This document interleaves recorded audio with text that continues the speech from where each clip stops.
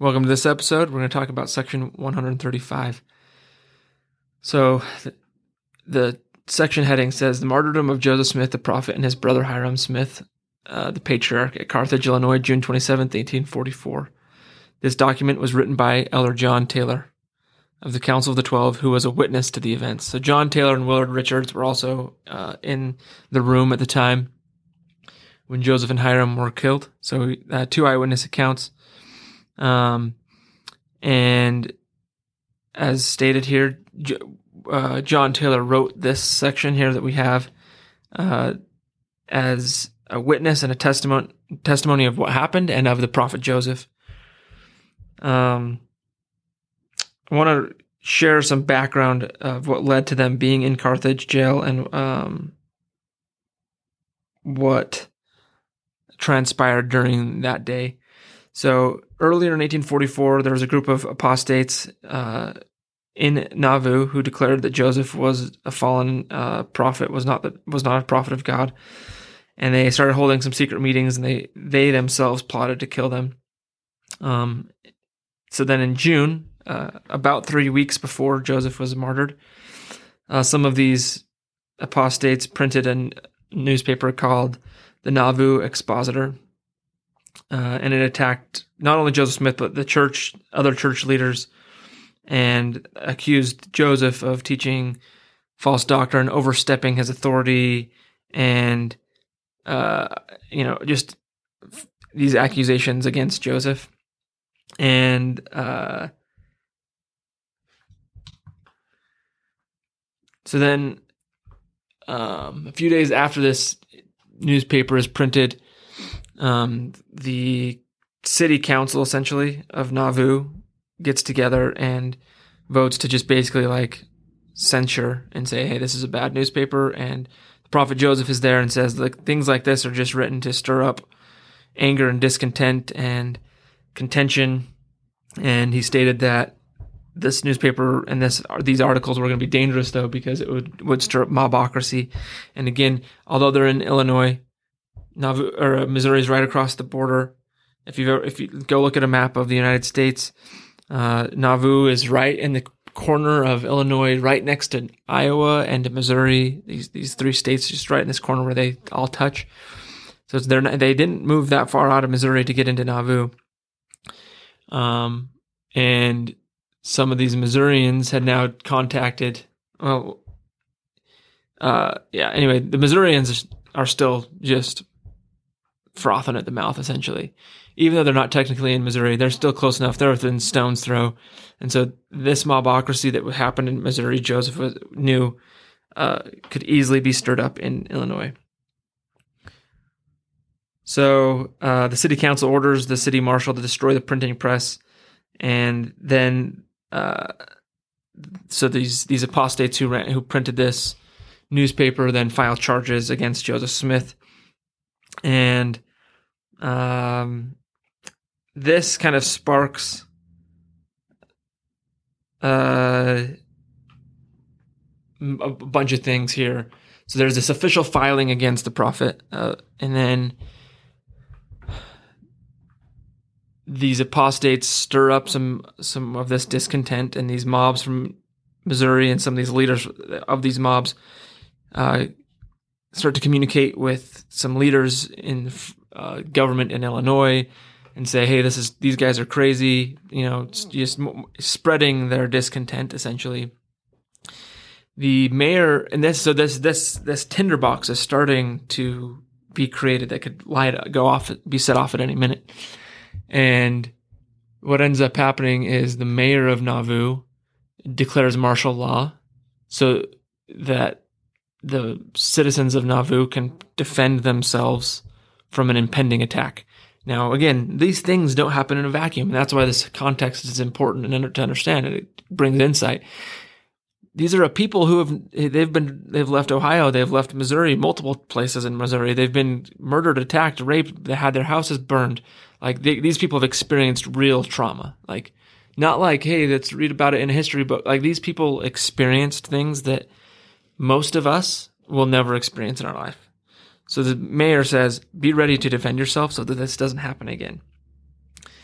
Joseph at this time goes to appeal to the state authorities and says, "Hey, like, can we try to ease these tensions?" And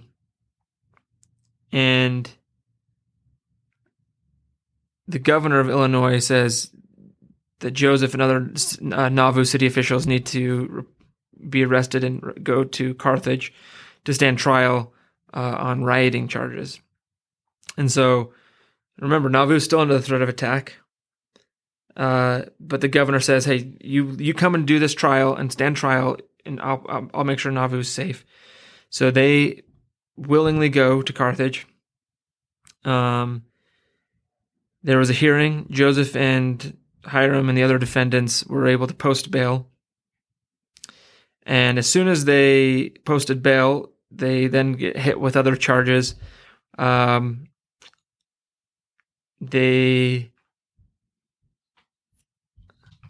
the way, I glossed over this. I've got to go back up. When I said the mayor of Nauvoo, that was Joseph, by the way. So the mayor of Nauvoo declares martial law.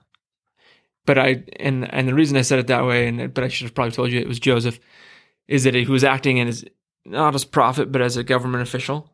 There's a city charter, so like it's officially recognized as a city in Illinois. So as the mayor, Joseph declares martial law. So after they post bail, he gets slapped with more charges of treason for his declaration of martial law. So they charge him with treason. Treason is non-bailable, so they can't post bail. So they are taken from their hotel that they had been staying, and they are taken to Carthage jail this time. So then on the afternoon of June 27th, 1844, a mob of several, between 100 and 200 men is what has been reported, stormed Carthage jail. And so again, here's these, like, think about this. Even if, let's say these guys are guilty of some crime, they're awaiting trial. Think of like what would happen in today's world. In the United States, there's somebody awaiting trial who may or may not be guilty, and 200 people storm the place that they're being held before their trial can even start and murder them. Like, that's insane, right? Like, that's not what justice looks like at all, even if these people are guilty. That's not what is in the DNA of the United States of America, in that all people should receive a fair trial by a jury of their peers, and that they have a right to hear charges against them, and like just so many things that are like, if you think about it, it's crazy. Willard Richards was in the room as well, was uninjured. John Taylor was shot several times, but was able to make a recovery. And this Section 135 was then written about a month and a half later in August of 1844 by John Taylor to announce the death and how it happened, and to bear testimony of the prophet. As you start reading, you'll read that John Taylor gives some storyline of what happened. About what time it was. It was how many people. What Joseph said, what Hiram said,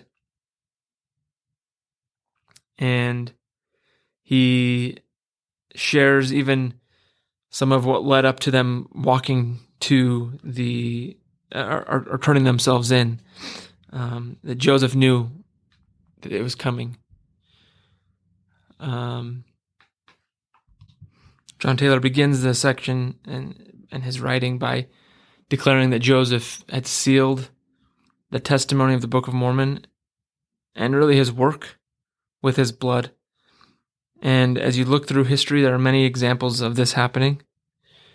And it's an emphasis, it's an exclamation point on the testimony of Joseph that he was willing to give his life. In verse 4 and 5, John Taylor tells us that as they were together, they read and sought comfort from the Book of Mormon and the Book of Ether. Elder Holland says, later, when actually incarcerated in the jail, Joseph the prophet turned to the guard who held him captive and bore testimony of the divine authenticity of the Book of Mormon. Shortly thereafter, a pistol ball would take the lives of these two testators. As one of 1,000 elements of my own testimony of the divinity of the Book of Mormon, I submit this as yet one more evidence of its truthfulness. In this, their greatest and last hour of need, I ask you, would these men blaspheme before God by continuing to fix their lives, their honor, their own search for eternal salvation on a book, and by implication a church and a ministry that they had fictitiously created out of whole cloth? Tell me whether in this hour of death these two men would enter the presence of the eternal judge, quoting from and finding solace in the book, which, if not the very word of God, would brand them as impostors and charlatans until the end of time. They would not do that. They were willing to die rather than deny the divine origin and eternal truthfulness of the Book of Mormon. Highly recommend you read this entire talk, Safety for the Soul. It's from October 2009, Elder Holland. But in his dying moments, where was he turning for comfort? What was he quoting? The Book of Mormon. And he was willing to die doing it. Verse 3 is another fantastic verse that Elder Taylor gives some examples of the things that Joseph had done in his life. He brought forth the Book of Mormon, was the means of translating it and publishing it in 2 continents, brought forth the revelations and the commandments which compose the Doctrine and Covenants, was engaged in the work of gathering thousands of Latter-day Saints, founded a great city. These are the things that Joseph had done in his life and in his time as a prophet.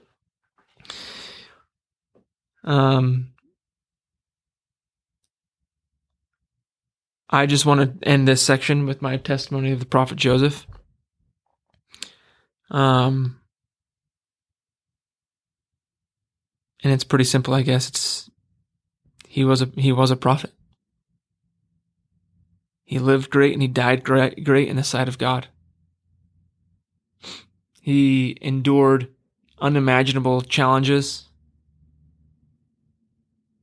and trials in leading the saints, and in his personal life. You look at him and Emma and the number of children that they lost and the hardships that they endured as a family.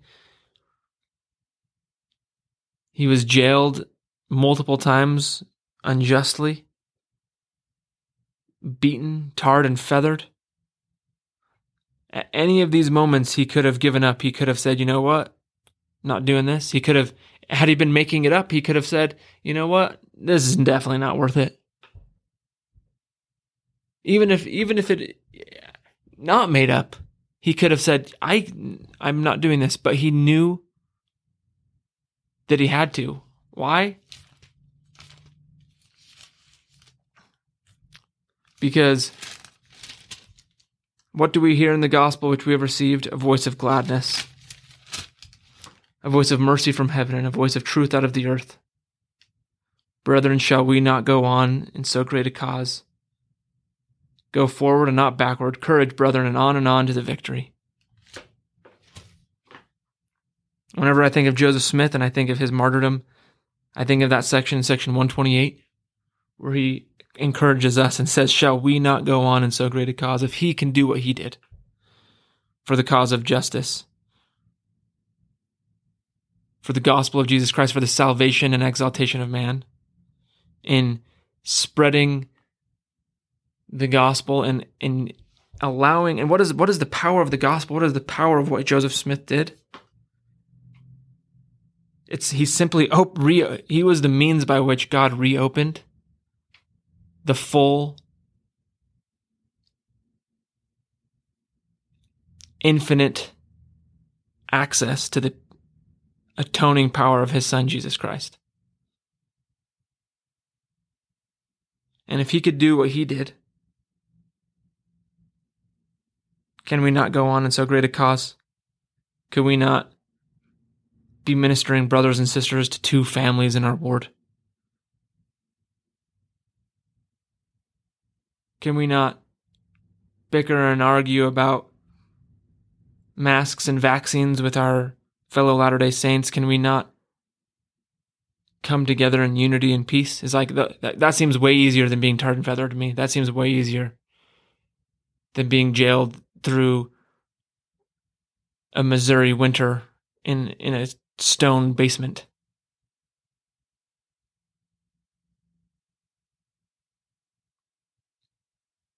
And that's my testimony of the prophet Joseph.